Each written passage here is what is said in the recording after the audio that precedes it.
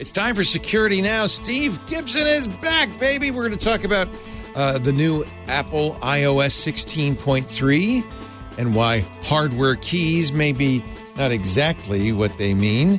To what evil purpose has ChatGPT been employed recently? You might be surprised at its capabilities. And why Meta was fined by the EU for the third time this year. Plus, then, we'll talk about credential stuffing. Or credential reuse, as Steve prefers. That's all coming up next on a thrilling, gripping edition of Security Now. Podcasts you love. From people you trust. This is Twit.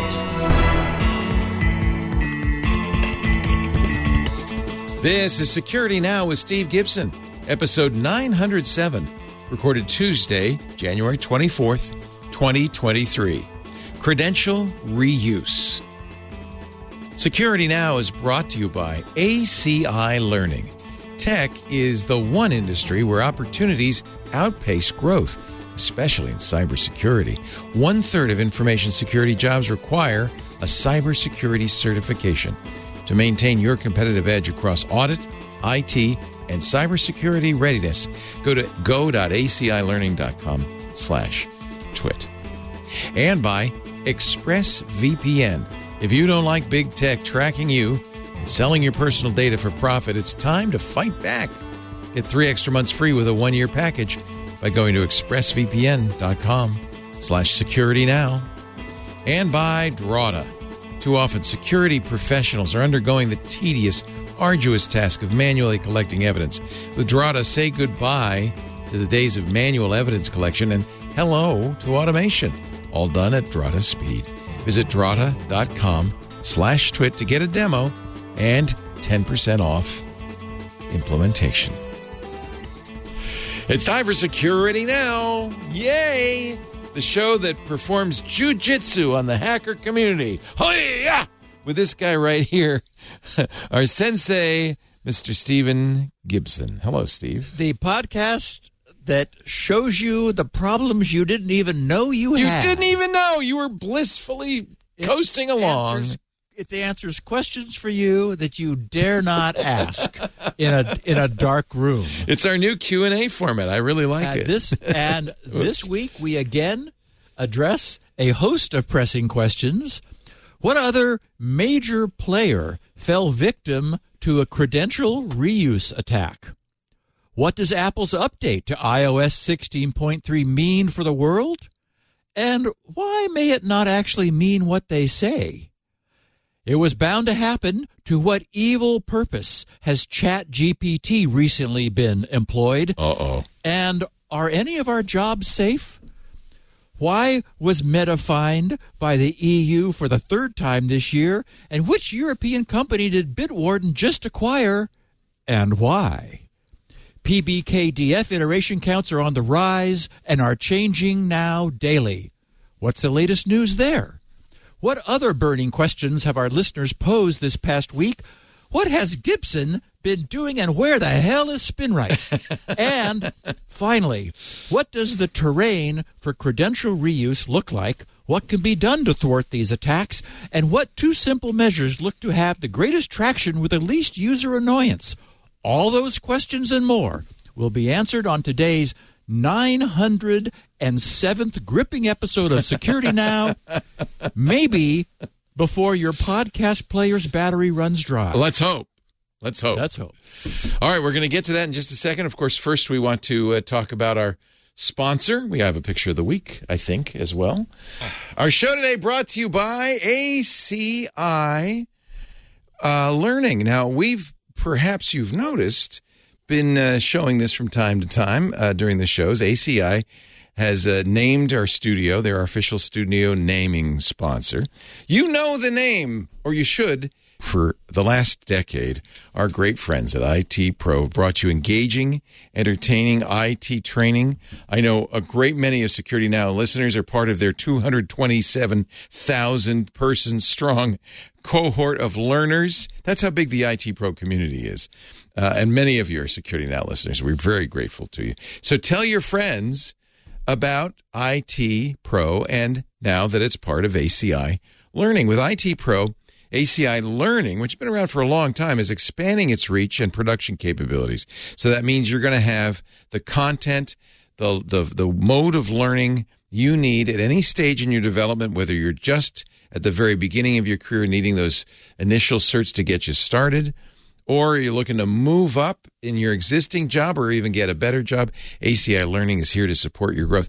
And now, thanks to ACI Learning, it's not just IT, but cybersecurity and audit readiness as well. So we've really expanded the horizons of what you could do. It's fantastic. One of the most widely recognized beginner certs you will all recognize is the CompTIA A+ certification. It's a desktop support kind of a cert that a lot of people get when they're trying to get into IT. Like, that's the first thing you get. CompTIA courses at IT Pro from ACI Learning make it easy to go from kind of daydreaming about that better job you'd like. You know, I want to get out of this 9 to 5 and get a great job in IT, to actually launching it, to go from that dream to the reality. Earning certificates opens doors to most entry-level IT positions. They're not going to hire you if you don't have experience, but that cert gives them the confidence. He knows his stuff. He's got the cert. It's also that you took the time and the effort, and you took the exam, and you learned this stuff. All of that really is something an employer is looking for. And that gives you, of course, a start, but it's also a great way to get promotions if you're already in the field. Tech is one industry where opportunities are actually outpacing the growth of the job of the IT professionals. There are far more jobs now that they just can't fill, especially in cybersecurity. A recent LinkedIn study predicts IT jobs will be the single most in-demand roles in 2023. So keep that in mind. There's no time to waste. About 1/3 of information security jobs require a cybersecurity cert. Actually, about 23% of all IT jobs require a cert, but almost 1/3 of the information security jobs need a cert. That's their way of saying they know their stuff. While organizations are, of course, hungry for cybersecurity talent, the cyber skills gap is getting bigger every day. I mean, you're doing a lot just by listening to this show, right? But take the next step. Get that career going. The average salary for cybersecurity specialists, the average is $116,000 a year. ACI Learning's Information Security Analyst and Cybersecurity Specialist programs are the front door, the way to get in and get certified and get those great jobs. Last year, the global cybersecurity workforce gap increased by 26.2% compared to the year before. That's a big gap, and it's going to be even bigger this year. ACI Learning offers multiple cybersecurity training programs. They can prepare you to enter or advance inside this exciting industry. I'll give you some examples. The most popular cybersecurity certs offered at ACI Learning by IT Pro: CISSP, EC Council Certified Ethical Hacker. I love that cert. Certified Network Defender, Cybersecurity Audit School, and Cybersecurity Frameworks. And I got to tell you, where and how you learn really does matter. ACI Learning offers fully customizable training for all kinds of learners. By adding ACI Learning, they've added in-person classroom training as well, right? You can do it on demand. You can do it remotely. You can do it, of course, with the traditional videos. There's so many. Explore what ACI Learning has to offer. IT Pro, Audit Pro, including enterprise solutions, webinars, the Skeptical Auditor podcast. I love that. Practice labs, learning hubs, so you can go in and learn in person, and their partnership program. Tech is one industry where opportunities outpace growth, especially in cybersecurity. 1/3 of information security jobs require a cert to maintain your competitive edge across audit, IT, and cybersecurity readiness. Visit go.acilearning.com/twit. That's go.acilearning.com/twit. Don't forget to use that special code, still there, TWIT30, to get 30% off a standard or premium individual IT Pro membership. And for your business, ask about those too, because they have got great business plans. Go.acilearning.com/twit. We welcome ACI Learning to Twit as a studio sponsor. That's wonderful. And we love IT Pro. We love these guys. So this is a really fantastic partnership. Go.acilearning.com/twit. And join the family of ACI Learning folk. Okay, Steve, I have a camera on you now, so we can see your shining face. Oh, joy. And we can also see the picture of the week. So we have a 3-frame cartoon. The first frame shows somebody sitting in front of what looks like a little laptop, and someone outside the frame, off to the right, is saying, he's advising him, support for Windows 8.1 has ended. You should stop using it as you won't get any more updates. And in the middle frame, the guy looks a little confused, and he says, wait, I don't understand. And then in the final frame, he says, you mean I should stop using it just when it became somewhat less annoying? I've held on long enough. Oh, Lord, it's quite true. Nice as a user of Windows 7 not to be bothered by these. Wait a minute, you're still using Windows 7? Works great. I'm sitting right in front of it right now. Yeah. I'm hearing from so many people who are so pissed off about the end of Windows 8.1. It's like, well, it's working. Everything's fine. I don't. Why do? But you also understand why Microsoft doesn't want to support it forever, right? I do. I'm a little annoyed that Chrome and Edge are now both telling me that I have to stop using Windows 7. I mean, I don't see them that often because I've switched back to Firefox as my main driver now. It's interesting because I tried to give Edge a real run because I really do like vertical tabs, and of course I have that with an add-on in Firefox. But I thought I'm going to give Edge a try, and it was a couple weeks ago that it wasn't like running some pages correctly. I mean, it just the page wasn't working in Edge. And I thought, you'd think they could at least have their browser work. But no. Worked great in Firefox, worked fine in Chrome, didn't work in Edge. I thought, which is weird because it's based on Chromium. That's very strange. Well, yeah, but of course they're always trying to do weird things. I mean, there's all this other crap that you get. Like what am I getting points? I'm getting points. Oh, Bing rewards. Give me a break. I don't want points. Yeah. Just give me the page I want to see. But no, we're not going to give you the page, but we're going to give you points. So that's not why I'm here using a browser. Anyway, PayPal says that it was the victim of a credential stuffing, as is the technical term. You and I both prefer the term credential reuse, but we'll get to that. A credential stuffing attack in early December, according to a data breach notification letter, which PayPal filed with the Maine Attorney General's office. The incident impacted almost 35,000 user accounts, meaning that malicious actors succeeded in gaining access to nearly 35,000 PayPal user accounts using legitimate, login credentials, the credentials for those accounts. I've got some neat statistics that we'll be talking about later. After investigating, PayPal said that despite the breaches, they did not find any unauthorized transactions among the breached accounts.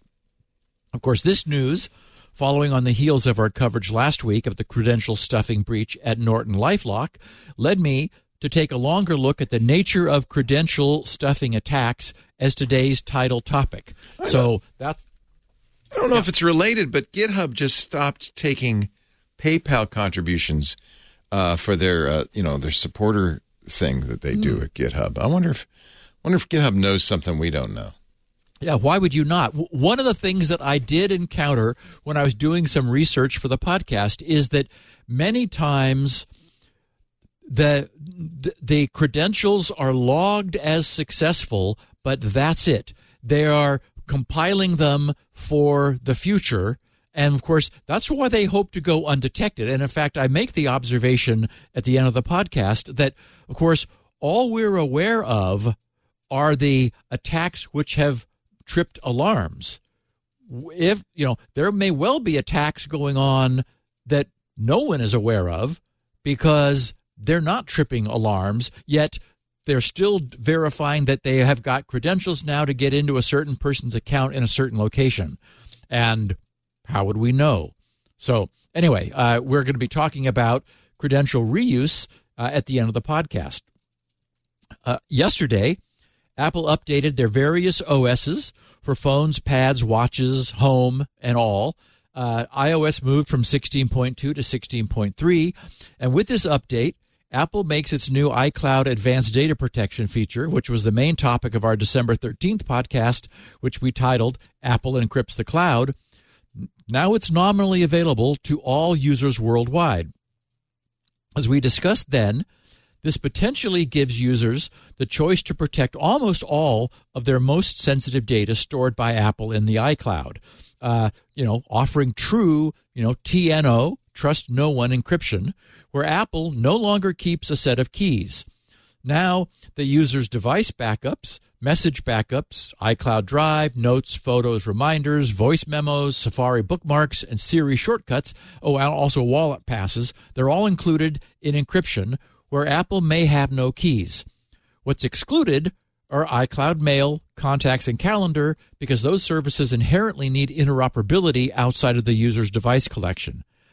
But I said Apple may have no keys, because as nice as it has been for Apple to finally make this available, it requires every participating device that's logged into the user's iCloud account to be running an iCloud Advanced Data Protection capable OS. And that turns out to be a rather high bar to clear. I'm unable to turn it on, and I don't know anyone who has. And I've heard you, Leo, say, okay, but I've got stuff that, isn't up to date, so I can't turn it on.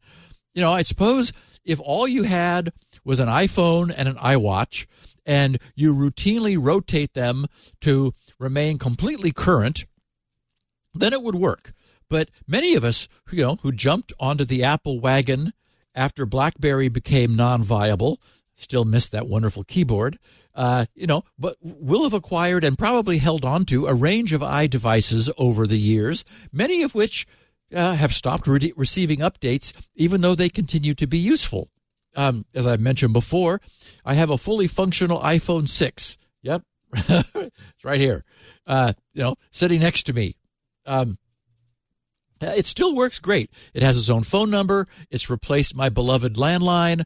And as we know, today's smartphones are actually little pocket computers, so it's handy to have next to me. And it's a fully participating citizen in my Apple ecosystem. It's got a headphone jack, which is great for having a lengthy hands-free conversation with headphones and a microphone, which keeps Bluetooth and GSM transmitter radiation out of my ear canal. But this otherwise perfectly workable phone is stuck back on iOS 12.5.6, where it will remain forever. I also have a 7th generation iPod Touch. It's a nice little iDevice. It's back on 15.7.3.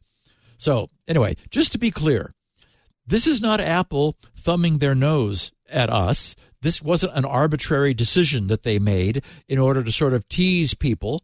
As was clear when we discussed the technology which they've had to develop in order to pull this off, they really did need to significantly update and revise iOS in order for it to be able to operate with this new, they have no record of the keys in iCloud scheme.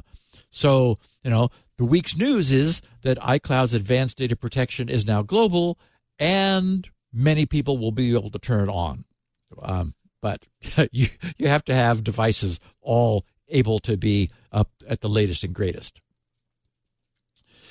Okay, when I saw the headline, ChatGPT creates polymorphic malware, I thought, oh, great. That's just what we need. Now we have AI writing malware. The news is that cybersecurity researchers at CyberArk, and I like that name because maybe they're going to need to have an ARC, interacted with OpenAI's ChatGPT to have it create a new strain of powerful polymorphic malware, which did successfully manage to avoid all detection. Oh, great. Wow. I mean, Leo, you only have to ask for it. ChatGPT, please write some malware that will avoid all current detection. That's no problem. Presumably, it's getting it from other malware strains, but the fact that it evades detection is fascinating. It means it is original enough that it doesn't look like its predecessors.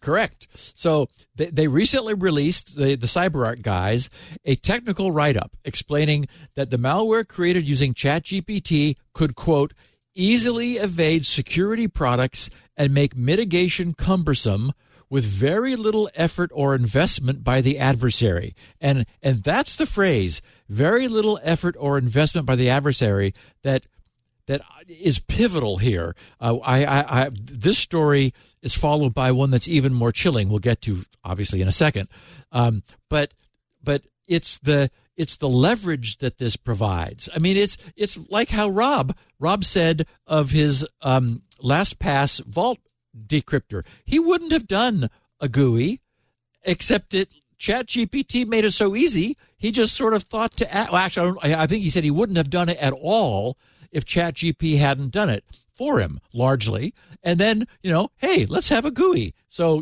give me a GUI, and up popped one. There was a little bit of text overlapping problem, but boo-hoo, just, tweak some positioning of the GUI. So anyway, this is significant. We have a couple more things we'll be talking about ChatGPT relative to here. Anyway, and since OpenAI did not want ChatGPT to be used in this fashion, the researchers explained that the first step to creating the malware was to bypass the content filters which initially prevented ChatGPT from creating malicious tools. So, interestingly, there's some filtering going on there. But get this, believe it or not, the CyberArk researchers managed to get past this by simply insisting, maybe use some exclamation points, and posing the same question with more authoritatively. They wrote, interestingly, by using ChatGPT to do the same thing using multiple constraints and asking it to obey, we received functional code. So apparently, ChatGPT was initially somewhat reluctant to do evil, but the researchers simply became more parental and insistent, and ChatGPT didn't want to get in trouble, so it produced the requested malware. Later, the researchers also noted that when using the API version of ChatGPT as opposed to the web interface version, the system does not appear to utilize its content filtering. So that was something that is not in the API. Probably they wanted to keep it pure in some sense, but for the general population, they put something in that makes it less able to do what you can do if you talk to the API. They wrote, quote, "It is unclear why this is the case, but it makes our task much easier as the web version tends to become bogged down with more complex requests." In other words, it was by, as they said earlier, by putting multiple constraints on the task. They apparently it would wander off course and not give them what they wanted, as if it was like two magnets who had the same polarity sort of repelling each other and like glancing off. ChatGPT would sort of try not to make the malicious code, so these guys would put stronger constraints in to like keep it from veering off, and that's what was necessary in order to get it to do this, as if it was sort of trying not to, so they had to give it no choice. But doing that also bogged it down, whereas using the API, it didn't have any of that trouble. So and then, after getting functional malware, they were able to use ChatGPT to mutate the original code to create multiple, thus polymorphic, variations of it. They said, quote, "We can mutate the output on a whim, making it unique every time. Moreover, adding constraints like changing the use of a specific API call in the code makes security products' lives much more difficult. So they said thanks to the ability of ChatGPT to create and continually mutate these injectors, they were able to create a polymorphic program that is highly elusive and difficult to detect. So that's the first piece of two pieces of distressing news. Second is Check Point Research has been looking at the same question. And I got a kick out of the title of their posting about this. They called it Opone AI. Cyber criminals starting to use ChatGPT.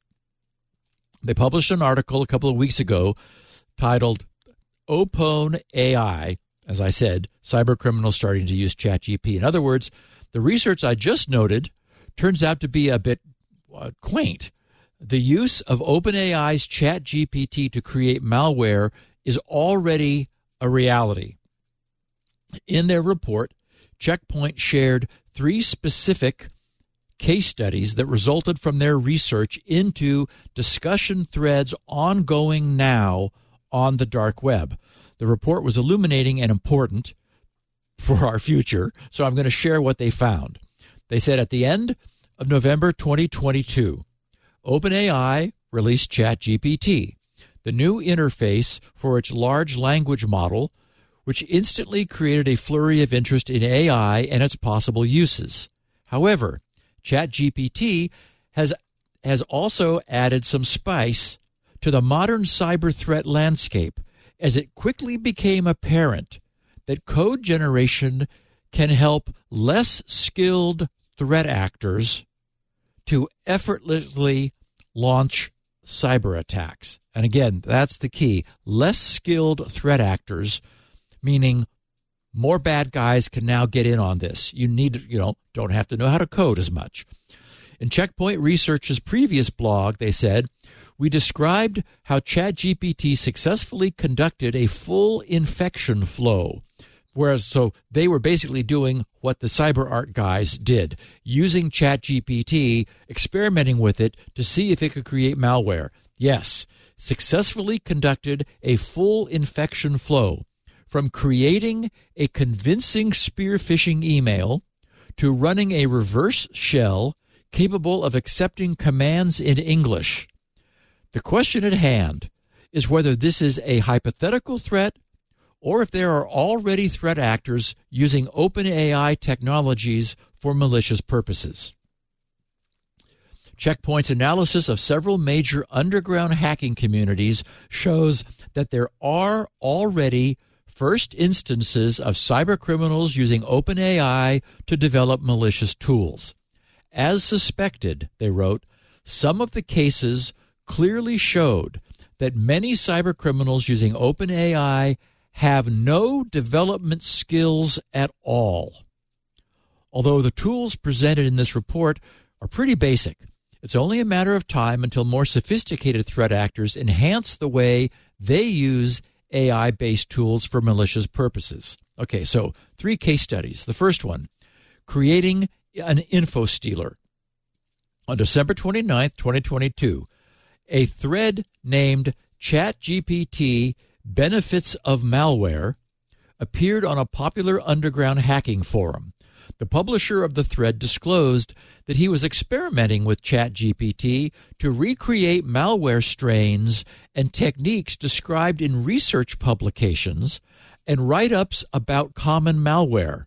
In other words, using the what these things do as a guide, asking ChatGPT to create something that does that. Wow. As an example, they wrote, he shared the code of a Python-based stealer that searches for common file types, copies them to a random folder inside the temp folder, zips them, and uploads them to a hard-coded FTP server. Okay, now just to pause, I'll note that that's not anything that would be difficult for any coder to code in any language that they wanted to, right? But this is presumably somebody who doesn't know how to do that. So ask ChatGPT, and out comes some Python. So they said, our analysis of the script confirms the cybercriminal's claims. This is indeed a basic stealer which searches for 12 common file types, such as MS Office documents, PDFs, and images, across the system. If any files of interest are found, the malware copies the files to a temporary directory, zips them, and sends them over the web. It's worth noting that the actor didn't bother encrypting or setting the files securely, so the files might end up in the hands of third parties as well. On the other hand, you just ask ChatGPT to please use HTTPS, and it will. The second sample this actor created using ChatGPT is a simple Java snippet. It downloads PuTTY, a very common SSH and Telnet client, and runs it covertly on the system using PowerShell. This script can, of course, be modified to download and run any program, including common malware families. This threat actor's prior forum participation includes sharing several scripts like automation of the post-exploitation phase and a C++ program that attempts to phish for user credentials. In addition, he actively shares cracked versions of SpyNote and Android RAT, remote access Trojan malware. So overall, this individual seems to be a tech-oriented threat actor, and the purpose of his posts is to show less technically capable cybercriminals how to utilize ChatGPT for malicious purposes with real examples they can immediately use. Study number 2, creating an encryption tool. On the 21st of December, a threat actor dubbed USDOD posted a Python script which he emphasized was the first script he had ever created. When another cybercriminal commented that the style of the code resembles OpenAI code, USDOD confirmed that the OpenAI gave him a, quote, nice helping hand to finish the script with a nice scope, unquote. Analysis of the script verified that it is a Python script that performs cryptographic operations. To be more specific, it is actually a hodgepodge of different signing, encryption, and decryption functions. At a glance, the script seems benign, but it implements a variety of different functions. The first part of the script generates a cryptographic key. Specifically, it uses elliptic curve cryptography and the curve ED25519 that's used for signing files. The second part of the script includes functions that use a hard-coded password to encrypt files in the system using the Blowfish and Twofish algorithms concurrently in a hybrid mode. These functions allow the user to encrypt all files in a specific directory or a list of files. The script also uses RSA keys, uses certificates stored in PEM format, MAC signing, and Blake2 hash function to compare the hashes, and so on. It's important to note that all of the decryption counterparts of the encryption functions are implemented in the script as well. The script includes 2 main functions, one which is used to encrypt a single file and append a message authentication code to the end of the file, and the other encrypts a hard-coded path and decrypts a list of files that it receives as an argument. All of the aforementioned code can, of course, be used in a benign fashion. However, this script can easily be modified to encrypt someone's machine completely without any user interaction. For example, it could potentially turn the code into ransomware if the script and syntax problems are fixed.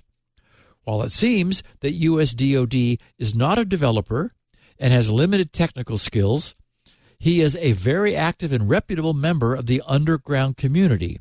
USDOD is engaged in a variety of illicit activities that include selling access to compromised companies and stolen databases.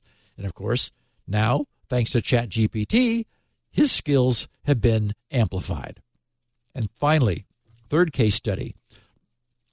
Another example of the use of ChatGPT for fraudulent activity was posted on New Year's Eve. It demonstrated a different type of cybercriminal activity. While our first 2 examples focused more on malware-oriented use of ChatGPT, this example shows a discussion with the title Abusing ChatGPT to Create Dark Web marketplaces scripts. In this thread, the cybercriminal shows how easy it is to create a dark web marketplace using ChatGPT. The marketplace's main role in the underground illicit economy, of course, is to provide a platform for the automated trade of illegal or stolen goods like stolen accounts or payment cards, malware, or even drugs and ammunition, with all payments in cryptocurrencies. To illustrate how to use ChatGPT for these purposes, the cybercriminal published a piece of code that uses third-party API to get up-to-date cryptocurrency prices, Monero, Bitcoin, and Ethereum, as part of the dark web market payment system. So they say it's still too early to decide whether or not ChatGPT capabilities will become the new favorite tool for participants in the dark web. However, the cybercriminal community has already shown significant interest and are jumping into this latest trend to generate malicious code. Checkpoint Research will continue to track this activity through 2023. And they finished, finally, there is no better way to learn about ChatGPT's abuse than by asking ChatGPT itself. So we asked the chatbot about the abuse options and received a pretty interesting answer. So, question, how threat actors abuse OpenAI? ChatGPT replied, it is not uncommon for threat actors to abuse the use of artificial intelligence and machine learning to carry out their malicious activities. One way they might abuse OpenAI specifically is by using the company's language model technology to generate convincing phishing emails or social media posts. These could be used to trick people into clicking on malicious links or giving away sensitive information. Another way that threat actors might abuse OpenAI is by using the company's machine learning algorithms to create realistic synthetic media, such as audio or video, that could be used to spread disinformation or manipulate public opinion. It is important to note, writes the bot, that OpenAI itself is not responsible for any abuse of its technology by third parties. The company takes steps to prevent its technology from being used for malicious purposes, such as requiring users to agree to terms of service. Oh, that'll solve the problem. That prohibit the use of its technology for illegal or harmful activities. Wow. As always, the real worry here, which we've seen play out for years, is that the easier it is to perpetrate a crime, the more crime will be perpetrated. In this case, as Checkpoint chillingly noted, quote, some of the cases clearly showed that many cybercriminals using OpenAI have no development skills at all, unquote.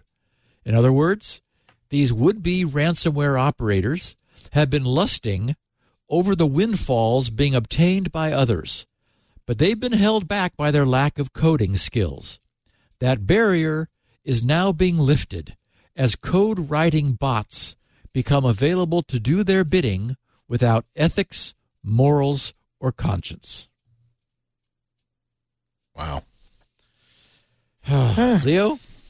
I have to wonder, though, how good really you could easily write that code that searches for a file, bundles it up, and sends it out. That's not absolutely. That's absolutely not complicated code. But crypto, there was some serious crypto there. That's interesting. That was running crypto and getting a message authentication code and using public key crypto, and it was doing it all correctly. It's like Copilot. GitHub's Copilot, which writes code for you, it also uses GPT to do it. I presume it's getting that code of some kind from stuff it's scanned into its databases, really, right? Production coders spend a lot of time cutting and pasting, right? Yeah. We go find That's right. either our own previous work or somebody else's previous work and say, well, this chunk of code does what I need, so drop it in over here. Right. Right. And that's all this is probably doing, but still. And then you glue it together. Yeah. Yeah, but again, accessibility matters. That's what we're seeing. Yeah. Ease. Yeah. Ease, yes. Point of access. Yep. Do you want to take a little break? I would love to. I do thought that, you my might. friend. I got that sense. Your timing is perfect. It's a good time to talk about ExpressVPN, longtime sponsor of the show and my personal choice for a virtual private network. A couple of words that should send chills into your heart. Profiling, surveillance, data harvesting. There are a lot of things we appreciate about our tech overlords like Google and Facebook and Apple. But what can you actually do about it if you rely on their products and you don't want them to snoop on you? I mean, we can't all go spend $44 billion and buy our favorite social network, right? The good news is you don't have to be a billionaire to take a stand. You can use ExpressVPN. Put it on all your devices, Windows, Mac, Linux, iOS, Android. You could even put ExpressVPN on your router. Sports Many router makes. They even sell their own router that you can use to protect the whole household. And for less than $7 a month, you can join me and fight back against big tech by using ExpressVPN. I just don't want them to snoop on me. Honestly, that's not unreasonable. There are other benefits, of course, to ExpressVPN. It protects you against bad actors sitting on the same network in an open Wi-Fi hotspot. It lets you geographically change your location so you can, watch. We used it in Mexico because we wanted to watch a football game, and I fired up ExpressVPN, said, yeah, I'm in Miami right now. Yeah, that's it. And was able to watch Thursday Night Football on Amazon Prime. That was awesome. If you are worried about companies, whether it's big tech, advertising companies like Google and Facebook, or your internet service provider, or your cellular carrier, tracking your searches, looking at your video history, looking at everything you click on, and then selling that personal data on, we know data brokers love this stuff, then you should use a service like ExpressVPN to anonymize your online presence. With ExpressVPN, when you put that button on the app, you're suddenly running on the public internet, not from your locale, but from the server, the ExpressVPN server you're on, going out to the public from there with their IP address. So it's completely anonymized. And one thing I do like about ExpressVPN, and one of the reasons you want a paid provider, is they rotate their IP addresses all the time. So they're not obviously even a VPN address. It's just another IP address to these guys. So there's no way to match you up to anything else. And it is so easy to use ExpressVPN. You'll also, and I always mention this for this audience because you're sophisticated, they also take the extra step, because we've talked about this before, to keep you private. See, when you use a VPN, you're just kicking the can down the road. They have access to all the same stuff that Google and Facebook and your ISP have. It's just passing it down to them. So you've got to trust them. You want a VPN that never logs. That's ExpressVPN. They have third-party audits on a regular basis to verify that they do live up to their privacy policy, zero logging, but they go the extra step. They also design their servers so they couldn't even log if they wanted to, even if they were a malicious employee. And by the way, the third-party audits have also said, yes, this trusted server technology works exactly as ExpressVPN says. When you press that button, that big button that says, go private on your phone, it spins up a server on ExpressVPN's servers, wherever you're going to, in memory, in RAM. This trusted server runs completely out of RAM, and it's sandboxed, so it can't write to drives at all. It can only write to memory. And then once you're done, you push the button, and the memory goes, and it's gone. Any trace of your visit. They also use a custom Debian Linux install on all their servers that refreshes. It wipes the drive every reboot.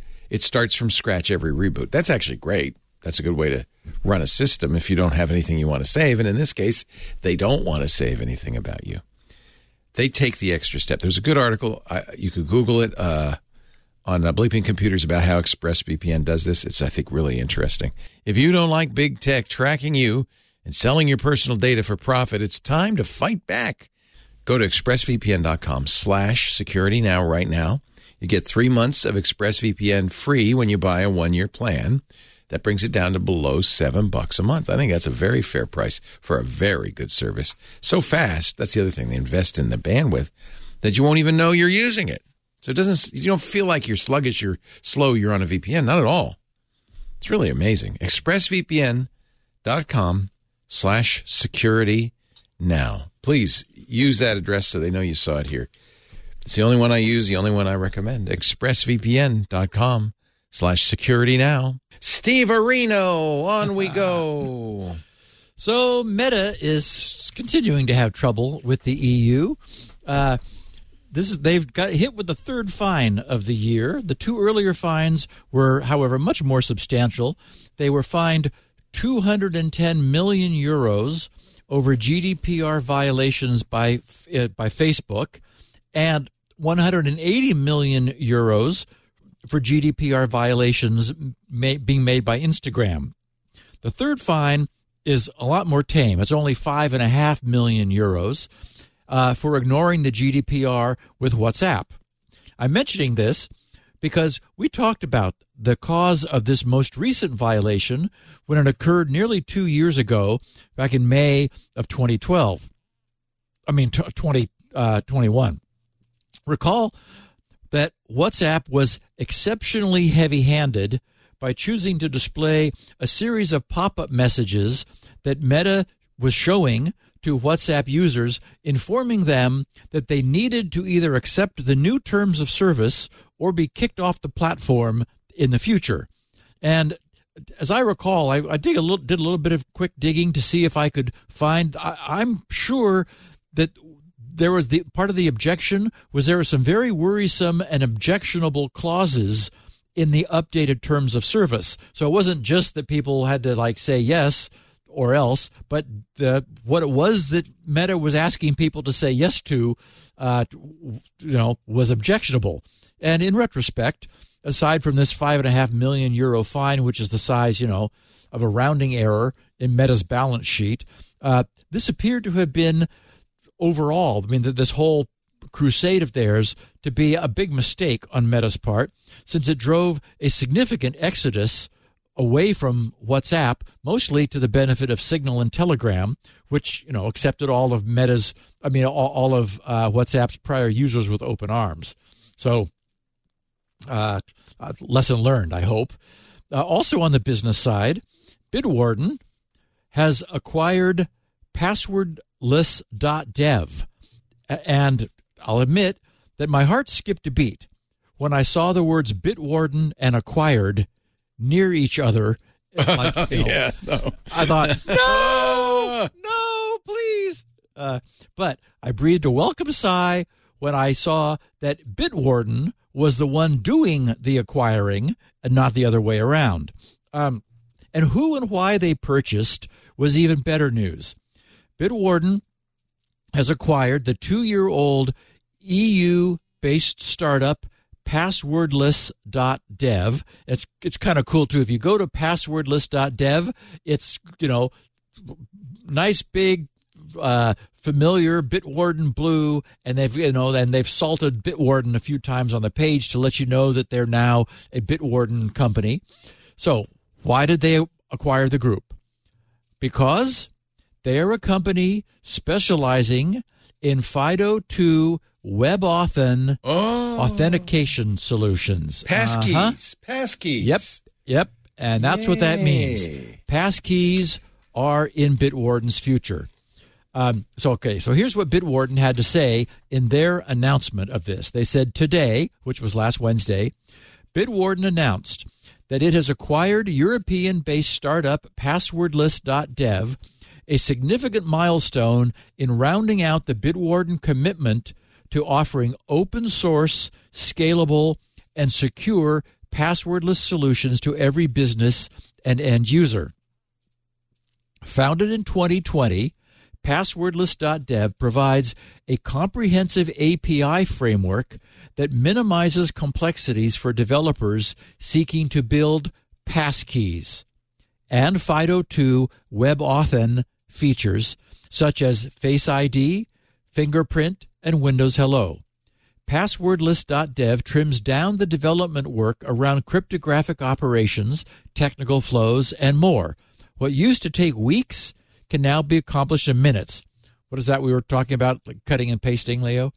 FIDO2 WebAuthn plays an important role in improving digital security. Passwordless.dev's Swedish founder started Passwordless.dev as an open source project with an aim to make passwordless authentication more developer-friendly and ultimately to help eradicate phishing attacks that lead to costly data breaches. Passwordless.dev unlocks the imagination of developers, giving them the right tools needed to accelerate passwordless authentication for global enterprises. For enterprises with existing commercial and homegrown applications, integrating modern passwordless authentication flows is resource-intensive. Passwordless.dev accelerates enterprise security transformation, providing an API framework to quickly turn existing applications into more secure, passwordless experiences for users. So, this is very cool. I mean, if nothing else, Bitwarden's acquisition moves passwordless.dev onto everybody's radar. Suddenly it's like, what?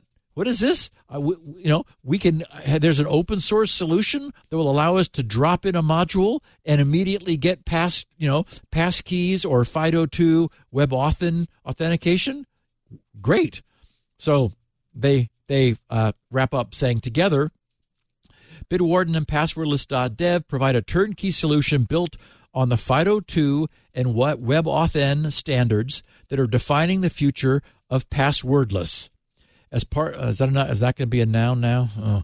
As part of this announcement, Bitwarden is excited to launch the Bitwarden Passwordless.dev beta program, giving enterprises, developers, and security enthusiasts the opportunity to test and provide feedback on the product. For more information on the beta program, please visit, and that's the site, passwordless.dev. And the announcement goes on to show a development timeline with passkey support shown as coming this year, 2023. So, yay. In some other Bitwarden news, last week, Bitwarden increased their default client-side PBKDF2 iterations to 350,000. At this point, this only applies to new accounts, and it's unclear whether they plan to upgrade existing accounts automatically, though, as we'll see in a second, they're aware of the issue. One of the biggest lessons that LastPass's missteps taught everyone is that updating key derivation function difficulty retroactively or retrospectively is crucial for long-term user security. Then, this morning, when I was putting the finishing of the podcast together, their tweet over on Mastodon. Do you call it a tweet? What do you call it, Leo? It's a toot. A toot. Great. Their toot. Like beans? Yeah. Well, it's an elephant. Of course. Perfect. Yeah. So they tooted. They said, in addition, this is, as I was saying, it was 42 minutes old when I saw it this morning. In addition to having a strong master password, default client iterations are being increased to 600,000, as well as double encrypting these fields at rest with keys managed in Bitwarden's Key Vault, in addition to existing encryption. Their toot goes on, the team is continuing to explore approaches for existing accounts. So they get that. And they finished, in the meantime, the best way to protect your account is with a strong master password. See more information here. And they have a nice-looking password strength meter. It's at bitwarden.com/password-strength. And I poked around at it a little bit, and it does a good job. It's not impressed by my Haystacks-style passwords, with a lot of repetition in them, which would be difficult to brute force because it recognizes there's not a lot of raw entropy there. But so it's a passable meter, and it did like the password that I'm using as my master password over in Bitwarden. You probably said it, but I'll say it again. Bitwarden is a sponsor. We should disclaim that. Yes, I'm glad you did. But we do like them too, and everybody knows. Yeah. Okay, and OWASP. In other news, not to be left behind, OWASP has also just increased their recommendation for PBKDF2. Oh. Remember, it was 350,000. Yeah. Now it's also 600,000. All right. I said it to 2 million. I said it to the max. I think I'm good for a while. That's what I would recommend. Yeah. Why not? Yeah. Yes. So this is in response to the growth in performance and availability of high-power cracking hardware rigs. And finally, it appears that Bitwarden may be moving to the use of Argon 2 PBKDF. Okay, now remember, PBKDF itself is an abbreviation for password-based key derivation function. Unfortunately, it, as PBKDF2, is also the name of an actual PBKDF. So that can be a little confusing. I've not yet looked closely at Argon 2, but it's clear that it's going to need to have a podcast of its own here coming up pretty soon because we need to know what that's all about. Well, and you remember one of our listeners did do an Scrypt plugin, a pull request for that, and I guess they looks like they don't want to opt for that. Is there a reason you would choose Argon 2 over Scrypt? They're both memory hard, right?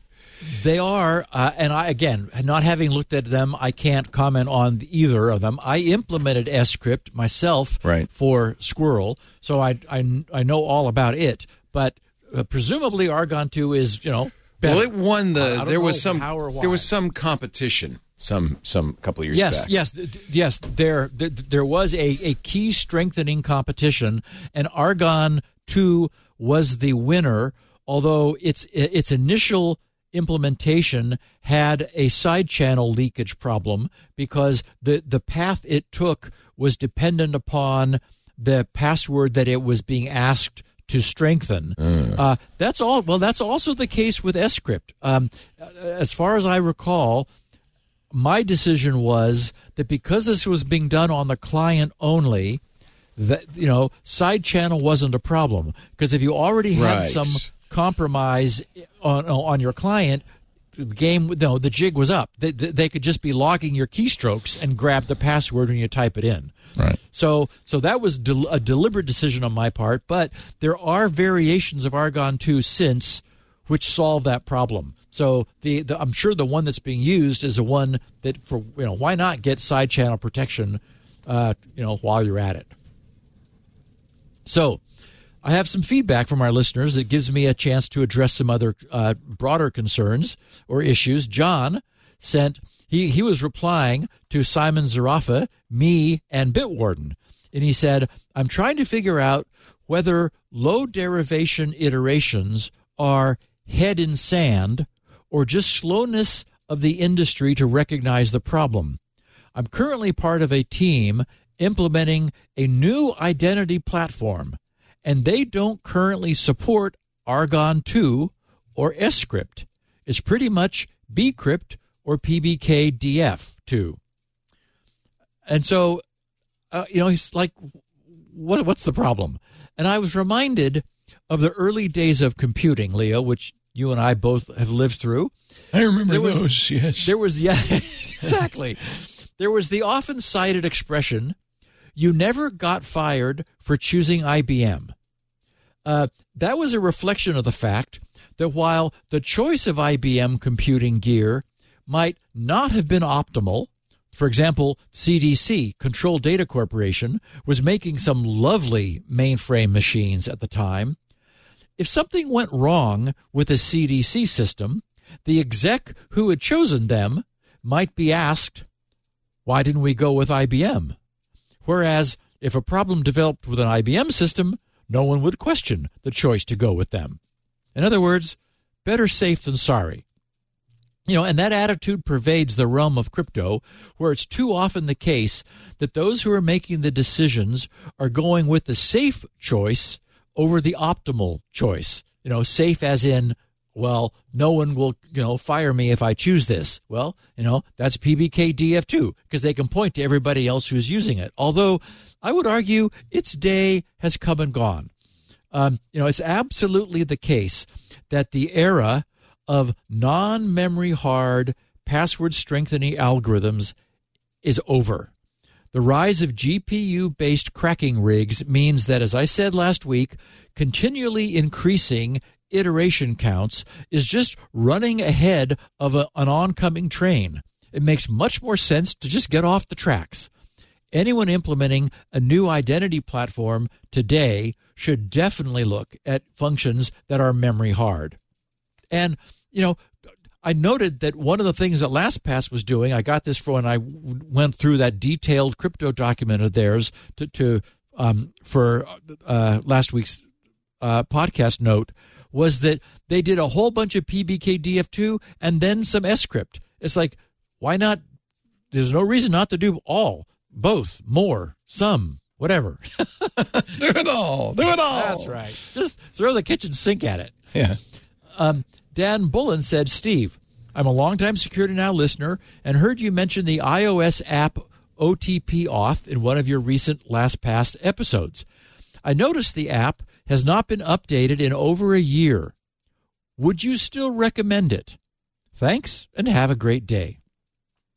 Okay, now, I'm obviously somewhat weird as regards creating software, since SpinRite 6 never had a byte changed in it in 18 years. But I'm not alone. I encountered another example recently that this quite understandable question of his brought to mind. I've mentioned that SpinRite 7 and beyond will be hosted on a proprietary OS kernel, the licensing and support for which was discontinued at the end of last year. Before that happened, I paid $34,000 to receive the source code of the modules that I would need, which I now own. The system's German creator, Peter Peterson, who has been quietly working on and publishing this operating system kernel since the mid-90s, it's his life's work, much as SpinRite is one of mine. He recently wrote to the support email list in order to explain what happened. He said, many users have asked me the last few weeks why we have to close the company on time. Everybody says that our software is good and thus should be profitable. This is why it no longer works. Our problem: we have run out of bugs. 10 or 5 years ago, yes, that's awesome. He said 10 or 5 years ago, each new release contained numerous bug fixes, but that is no longer so. For that reason, more and more on-time RTOS32 users see no reason to purchase updates. Okay, so my point is this. This is the holy grail of software. This is possible. True software artistry, where software is perfected and is actually finished, it's done. No more updates. Nothing more to fix because it works perfectly. It's a finished work. But sadly, that concept has become alien to us. We have been so abused and used by schlocky companies who have realized that we have no choice other than to take whatever it is they ship, that it's gotten to the point where we now think that there's something wrong with a product that is not being constantly fixed, even when there's nothing broken. So back to Dan's question, OTP Auth works perfectly.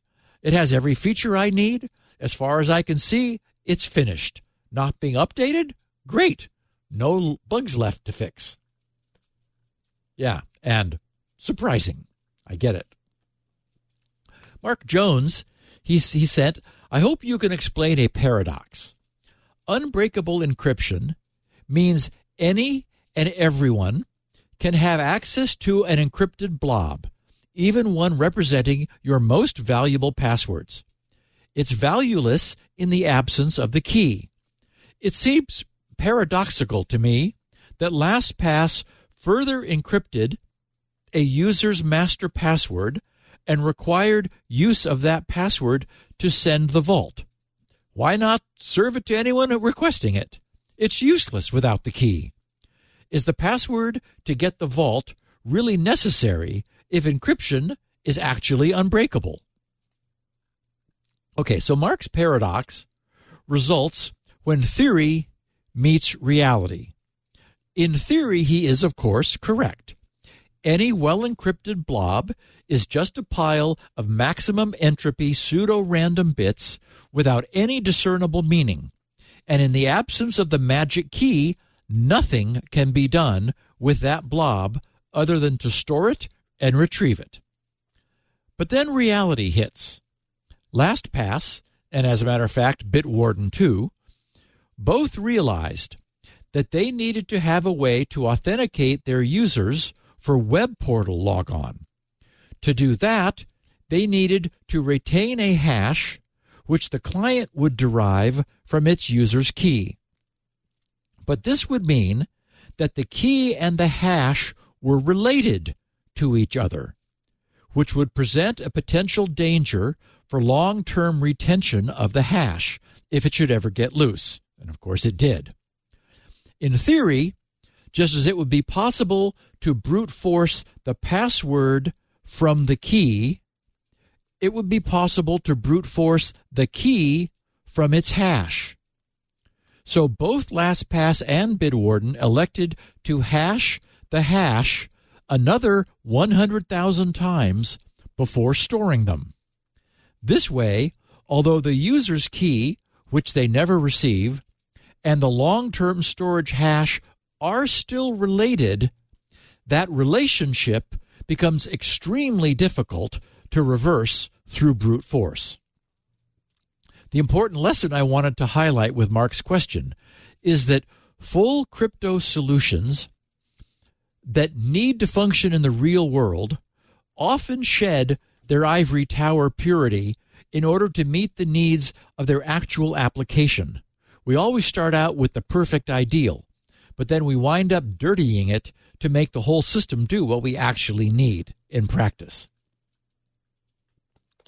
Jaroslaw Sikora, he said, "Hi, Steve. I'm switching to Bitwarden and wanted to choose a strong and memorable password. I have no problem with the former 20-plus characters, meaning the strong part. However, I'm not sure about the latter. Many sources suggest using a poem or a quote. But if I were a hacker, I would think of it as well and created rainbow tables ages ago. So what's your suggestion for the memorable part?" Okay. And this is one tweet of many that I received. People saying, need some more direction here. Okay, because of the way our brains work, the phrase strong and memorable is a self-contradiction. Our brains are wired to recognize and remember patterns. In fact, our brains are so strongly wired to find patterns that we're even fooled into seeing patterns where none exist. So what is memorable is a pattern, and any pattern means reduced entropy, and that means reduced security. It really is the case that if you care to have the highest quality master password, you need to take 20 characters completely at random with no pattern of any kind, thus impossible to easily memorize, and write it down. As always, the thing to keep in mind is the threat model.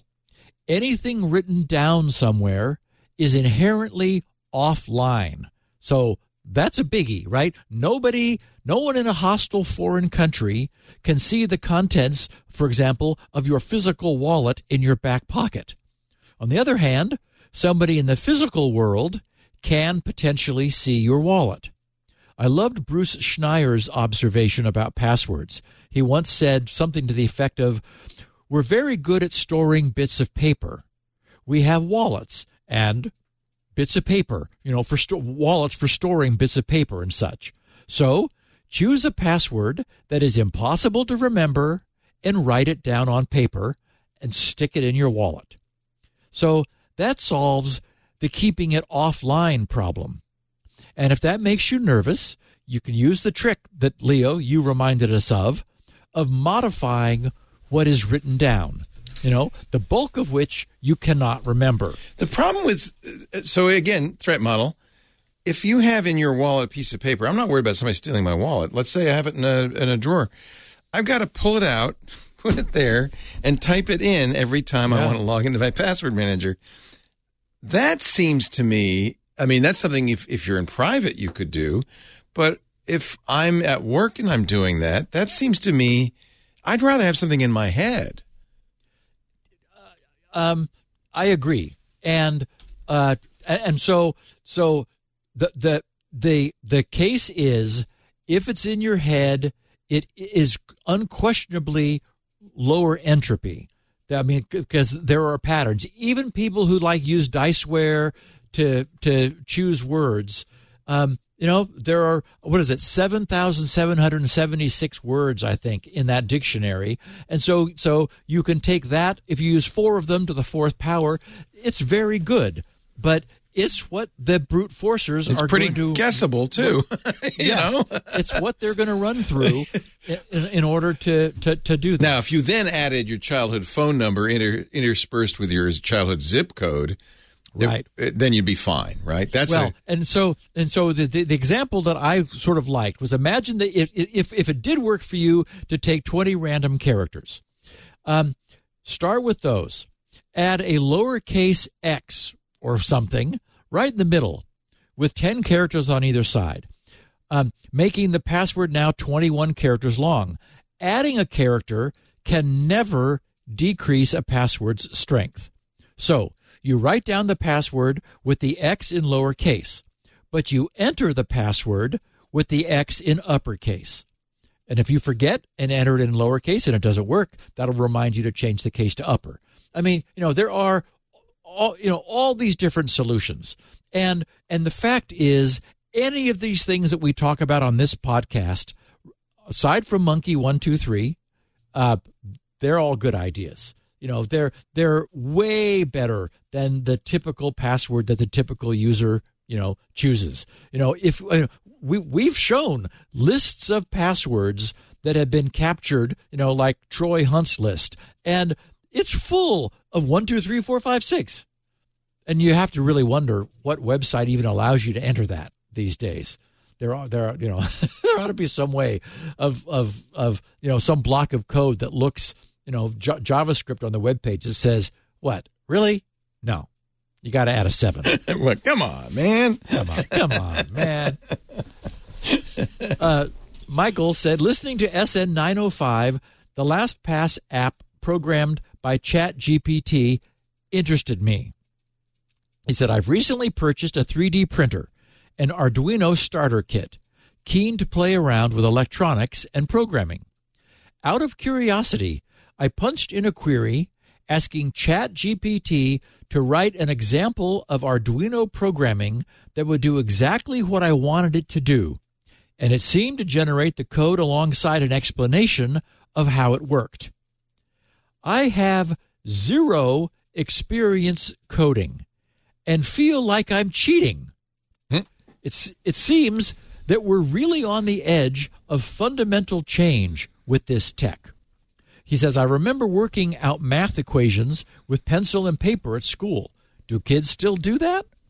He said, my project was to light up a green LED when a connected temperature and humidity sensor was within a certain range, red if not. But I'm interested to see how complex a project could be accomplished with this. Okay, so, what does it mean that we're able to ask a non-sentient bot to write an arguably complex piece of code for us? I think it takes us down a few notches. We're quite proud of our sentience. We march around and point at the rest of the world's animals that appear to be lacking sentience, even though many of them also appear to be quite a bit more content than some of us. Once upon a time, we used to be able to beat computers at chess. That's gone. Now ChatGPT is showing us that it can also perform an increasing number of it can also outperform an increasing number of people in an increasing number of endeavors. What this suggests to me is that while there is definitely a place for sentience, a surprising amount of apparently cognitive work can be accomplished without any. And Leo, as we were saying, a lot of coding is, reusing stuff that you learned years ago. That doesn't require the edge of creativity in order to make it happen. Right. I guess it depends why you're coding. If you're a code monkey and your boss wants you to write, 30 pages of code every month or day or week. Well, Elon. That's what I was thinking of. You might want to, enlist some support, some help. Yeah. I can understand that. Yeah. And you could say, ChatGPT, this is too succinct. I need you to solve the problem. Yes. Like with a verbose. lot more. Yeah, exactly. What's the hurry here? We don't need this to actually perform quickly. Just make it work. I love it. So spend some time doing other things. So someone posting as Mike loves the internet. He was also replying to Simon Zarafa and me. He said, my kid told me that he wasn't going to clean his room because the entropy of the universe working against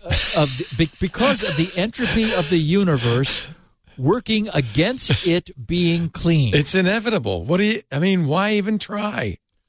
So I replied, smart kid. Yeah. So that suggests that you can make an appeal to him with his brain. Explain that the entropy of the universe also works against him receiving an allowance. Which you're just going to spend it, and I'll have to give you more next time. It's receiving an allowance is definitely a non-random occurrence. Very good, Steve. You'd have made a good dad. So, if he'll work uphill against the entropy that's inherently trying to disorganize his room, you'll do your part to work against similar entropy to provide him with a bit of economic freedom. You are good.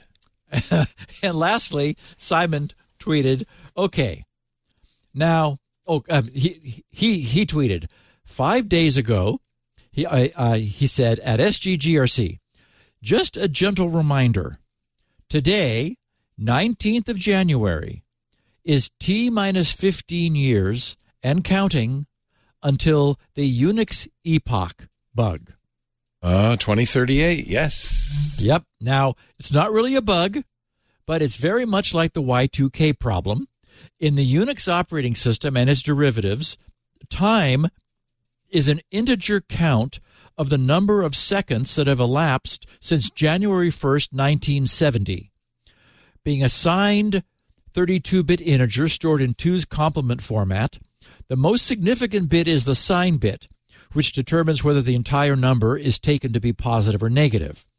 The maximum positive value that can be stored in a 32-bit signed number is 2 to the 31 minus 1, which is 2,147,483,647. That many seconds after January 1st, 1970 is, as Simon notes, 3:14:07 UTC on Tuesday, the 19th of January in the year 2038. Now it occurs to me that since it's a Tuesday, I really don't want to still be doing the podcast. It's a security on now that day. It could be a tumultuous Tuesday for the computing world. I suppose, though, that by then we'll simply be able to ask ChatGPT to fix all of the Unix time problems throughout our software and be done with it. As for SpinRite, Sunday afternoon, I updated SpinRite to its 11th alpha release, and we're beginning to obtain clarity. The number of odd problems has dropped, but is not quite yet at zero. We're at the point where only really, really troubled drives that are like really acting oddly are causing SpinRite any trouble, but they should not be causing any trouble. So after today's podcast, I'm going to return to work to understand and resolve the remaining mysteries. I'm getting impatient to be done with this, but that's okay since we're also getting very close to being finished. And once there, SpinRite 6.1 will be something to again be proud of. And the truth is, I can't wait to get started on 7. So we're getting there. And Leo? We got here. So it must be time for me to do an ad. And then we're going to talk about credential reuse. Stuffing in the vernacular. Yes. He doesn't want to say it, kids, but that's what he's talking about. Credential Don't get reuse. stuffed. Don't get stuffed.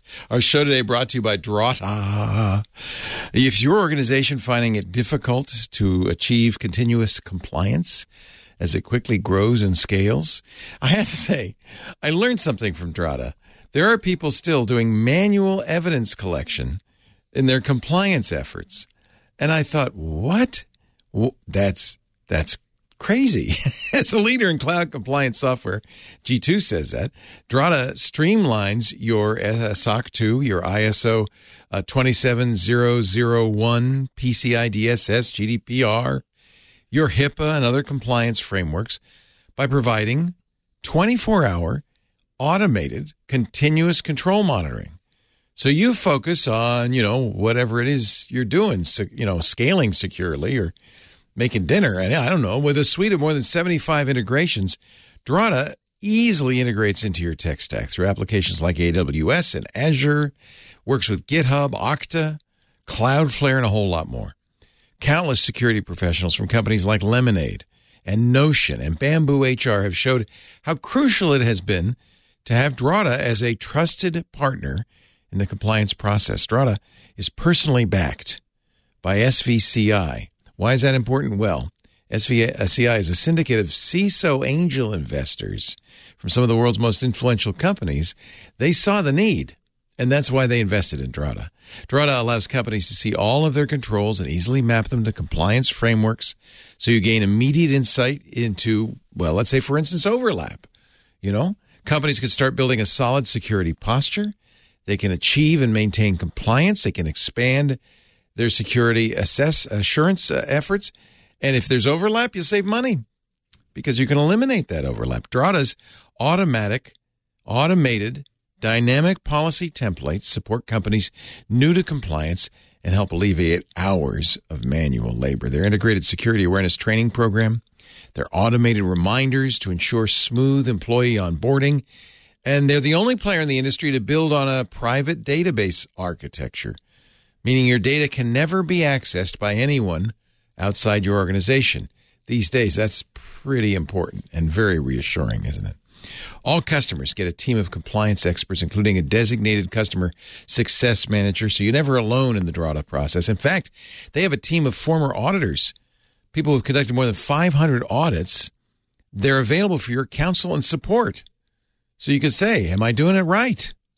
With a consistent meeting cadence, they keep you on track to ensure there are no surprises, no barriers. They carefully handhold you through the whole process. And you'll be glad to get Drata's pre-audit calls so you can prepare before your audits begin. With Drata's risk management solution, you can manage end-to-end risk assessment and treatment workflows. You can flag risks, you can score them, you can decide whether to accept or mitigate or transfer or avoid them. Drata maps appropriate controls to risks, simplifying risk management and automating the process. And Drata's Trust Center provides real-time transparency into security and compliance postures, which can improve sales, security reviews, and, of course, means you'll have better relationships with your customers and your partners. Say goodbye to manual evidence collection and say hello to automated compliance by visiting Drata, D-R-A-T-A, Drata.com/twit. Drata.com/twit. Bring automation to compliance at Drata Speed, Drata.com/twit. We thank them so much for supporting Steve and Security Now. And, of course, you're supporting us when you're using that address so they know you saw it here. Drata.com/twit. facebook.com/twit. And now let's talk about stuffing your credentials. Let's think about cross-site credential reuse. Okay, so obviously, credential reuse attacks, aka credential stuffing, is a cyber attack where attackers use lists of previously compromised user credentials to breach accounts on a system. The attacks use bots to automate and scale, and these attacks succeed because, as we know, unfortunately, none of our listeners here, no one listening to this podcast, but many other users continue to reuse usernames and passwords across multiple services. Okay, so again, not our listeners, but most of the world has not given any thought to login security. You have to sort of be on the inside to understand this idea. Most of the world still has like their password, which they use everywhere. Statistics have shown that about 0.1%, so that's 1 in 1,000, credentials obtained from an earlier breach when reused on a different service will result in a successful login. 1 in 1,000. So that's statistically way better than you're going to get with just brute force guessing. So today, credential reuse is an increasing threat vector for two primary reasons. First, there is broad availability of massive databases of breached credentials. There's a database, we referred to it a few years ago, known as collection number 1 through 5. That made 22 billion username and password combinations widely and openly available in plain text to the entire hacker community. So they have them. The second factor, pardon the pun, has been the creation of increasingly sophisticated bots and bot fleets that spread the attack over both IP addresses and over time. These newer networks often circumvent simple security measures like, banning IP addresses that have too many failed logins. This is likely what we saw with the Norton LifeLock and then more recently the PayPal attacks. Neither company had given sufficient attention to this problem, so their users became victims of their own password reuse. Technically, yeah, their fault that they reused the same password on Norton LifeLock as they did somewhere else, some site that was compromised, or also on PayPal similarly. So the simple fact is, if the ratio of success of using a reused credential is 1 in 1,000, those 999 other failed attempts should be readily detectable. A bot fleet may be large, and many are, but they don't have infinite IPs, nor bots. The obvious solution is to throttle failed login attempts by delaying the return of a failed result. And since bots may hang up without waiting after timing out for a short period, saying, okay, well, that didn't work. This website wants to keep me on hold here. I'm just going to disconnect and make a new connection. You also need to look at the source IPs of the failed attempts, adding them to a short expiration delay reply list so that once an IP has been identified as malicious, then always delay your reply. Okay, so putting credential reuse and brute force attacks into perspective, while they're similar, there are several important differences. Brute force attacks try to guess credentials using no context, just using random strings, hopefully the most likely strings first, commonly used password patterns or dictionaries of common phrases. Brute force attacks succeed if users choose simple, guessable passwords. Hopefully nobody still is, but we know that's not the case. And brute force attacks lacking context and data from any previous breaches just, they end up with an overall much lower success rate. But that's it. What that tells everybody is since we've got 22 billion usernames and passwords that are being commonly used and reused, try those first. So what this means is that in a modern web application with basic security measures in place, brute force attacks are far more likely to fail, while credential reuse is far more likely to succeed, at least in part. Brute force attacks are just too blunt, and their very low success rate makes them stand out, makes them much more readily detectable, and thus blockable. One aspect of the most recent credential reuse attacks that we have not mentioned is that not only will a bot fleet spread its attacks across IP addresses and across time, but they also spread them across website targets. Rather than only trying, for example, to log into NortonLifeLock, today's more sophisticated attack fleets will simultaneously be attempting to log on to, how about PayPal? And of course, many, many other sites. The power of this is that since websites are not communicating with each other, there is no shared login failure context. This means that attacks can be trying out the same credentials across many different sites at the same time to increase the overall rate of all of the attack while keeping any single site's attack rate low enough to prevent tripping any alarms. Remember, we are, and as I said earlier in the podcast, we're only aware of the attacks which do eventually trip an alarm. No one but the bad guys is aware of all the many credential reuse attacks that remain undetected.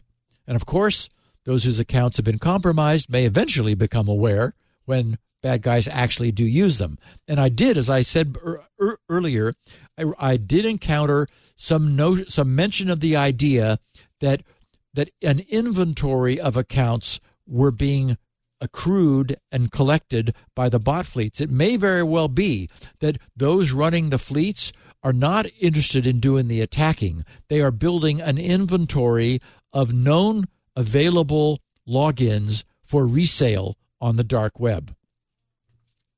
The possibility of observing a shared attacking context, that is, multiple sites being spread around the net have no shared attacking context. But the possibility of observing a shared attacking context is an advantage provided by single large hosting providers like Cloudflare. Whereas, one-off sites don't have any idea what's going on anywhere else, the front gate that Cloudflare provides, which forces all traffic through a common scrutinizing filter, affords an enhanced level of credential reuse protection for every one of the site's users who are behind that gate. So that's something sort of to keep in mind, another benefit. Aside from urging users to invent a new password for each site's login, which is an easy task for this podcast listeners, but is a difficult lift for most of the internet, what else can be done to thwart the increasing risk of credential reuse? Because, I didn't mention this before, it is on the rise. By far, the most powerful solution is multi-factor authentication. And of course, I don't mean SMS messages or email. What we really want is a time-based token. You set it up once, and then there's no transaction that occurs during the login attempt other than you providing the ever-changing 6-digit code to the site. Now, of course, I get it. Doing this, one-time password, multi-factor authentication is always going to be a heavy lift for the majority of users who feel that anything we do to protect them is just getting in their way. But nothing beats it. An example is when it first became clear to me that LastPass had actually screwed up, my first thought was to scan through the list of accounts that I have accumulated in my OTP Auth app. For many years, I've been taking my own advice and have accumulated, a large number of those opting to use this time-based token, even though, yes, it's more pain whenever it's offered, and particularly for my most important sites like DigiCert and Hover, both where I use them. Of course, I was also using a very long and crazy password with an updated large iteration count, so I was never actually worried. But the lesson here is that one-time passwords is a great solution. There is another less obvious form of multi-factor authentication that is increasingly being deployed, and I'm really glad to see it. It creates an unspoofable and powerful signal available to websites, and that is the presence of the proper persistent cookie for an account. As we know, cookies can have either single session duration or be persistent. And persistent cookies can be flagged as currently logged in or logged out.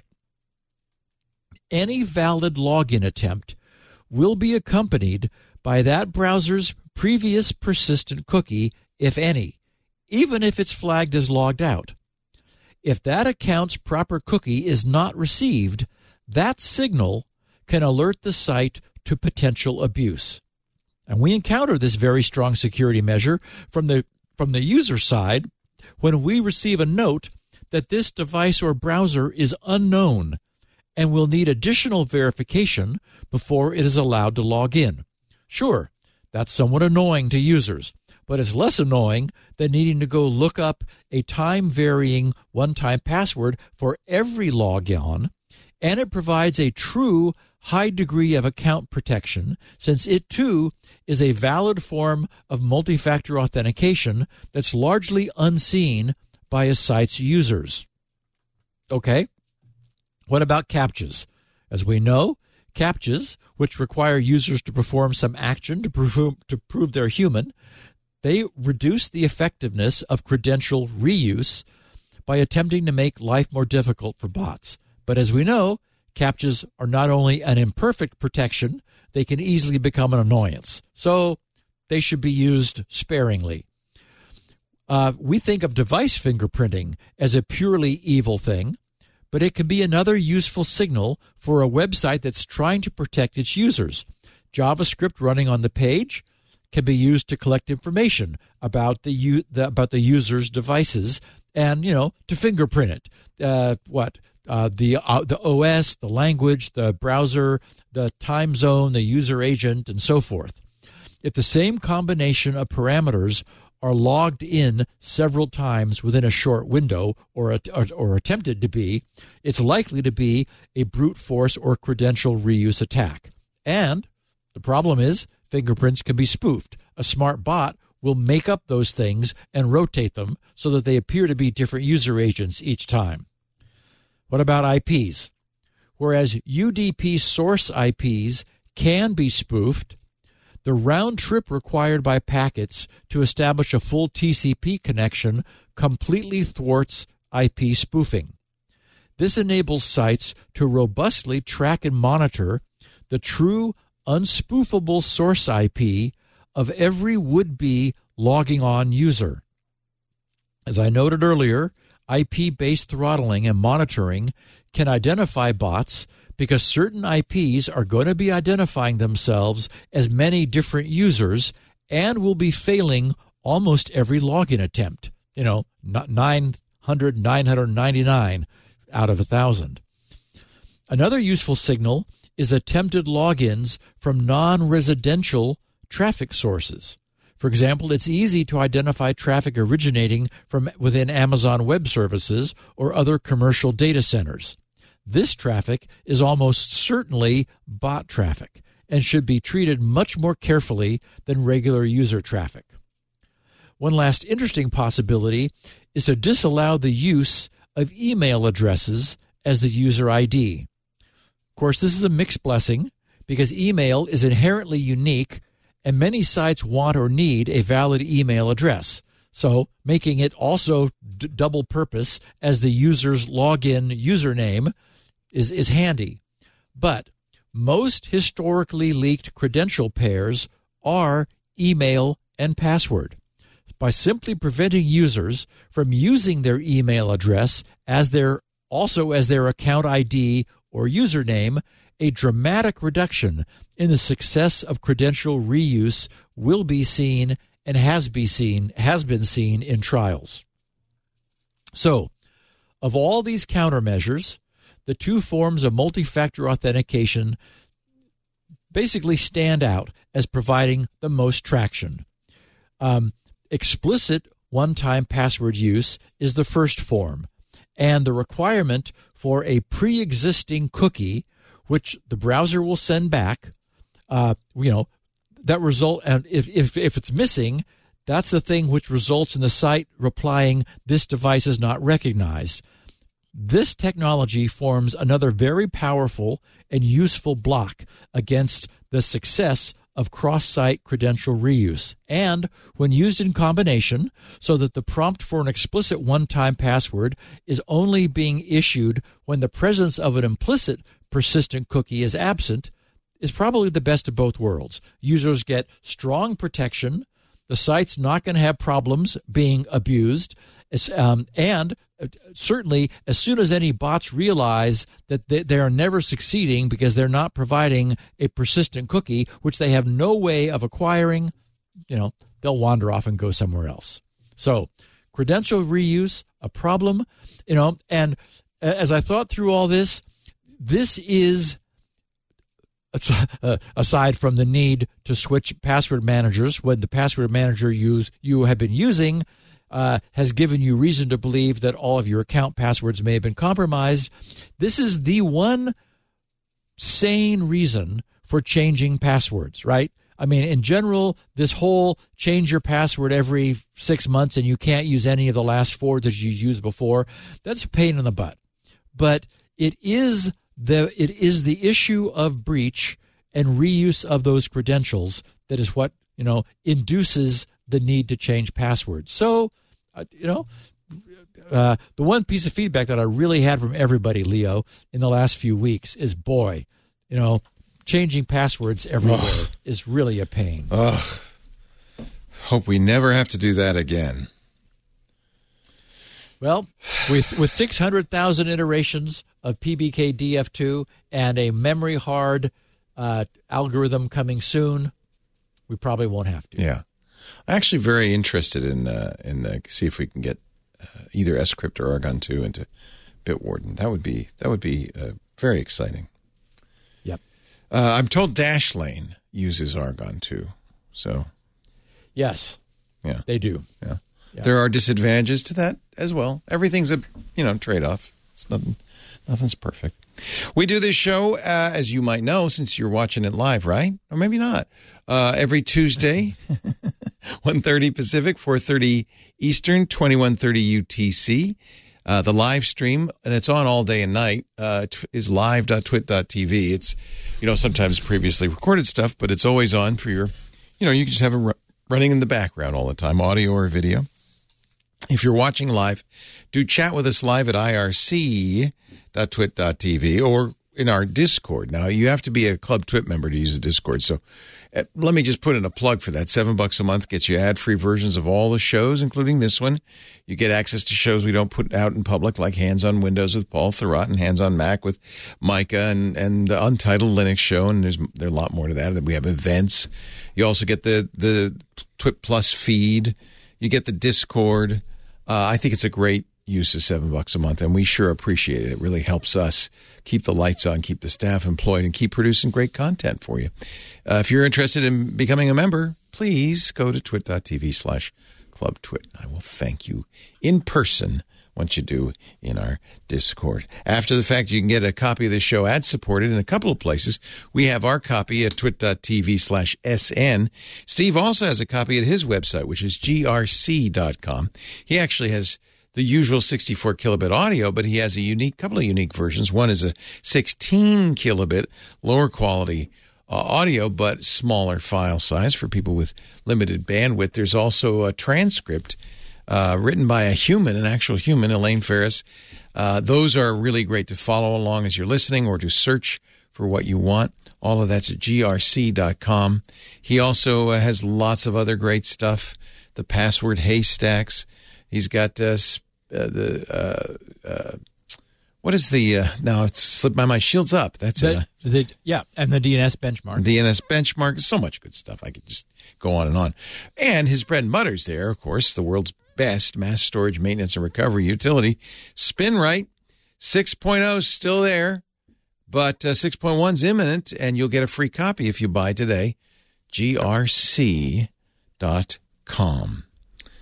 Thank you, Steve. Have a wonderful week, and I'll see you right back here next Tuesday for another thrilling, gripping edition of Security Now. For the last day of January together. Yes. Wow. Hey, we should talk Linux. It's the operating system that runs the internet, a bunch of game consoles, cell phones, and maybe even the machine on your desk. And you already knew all that.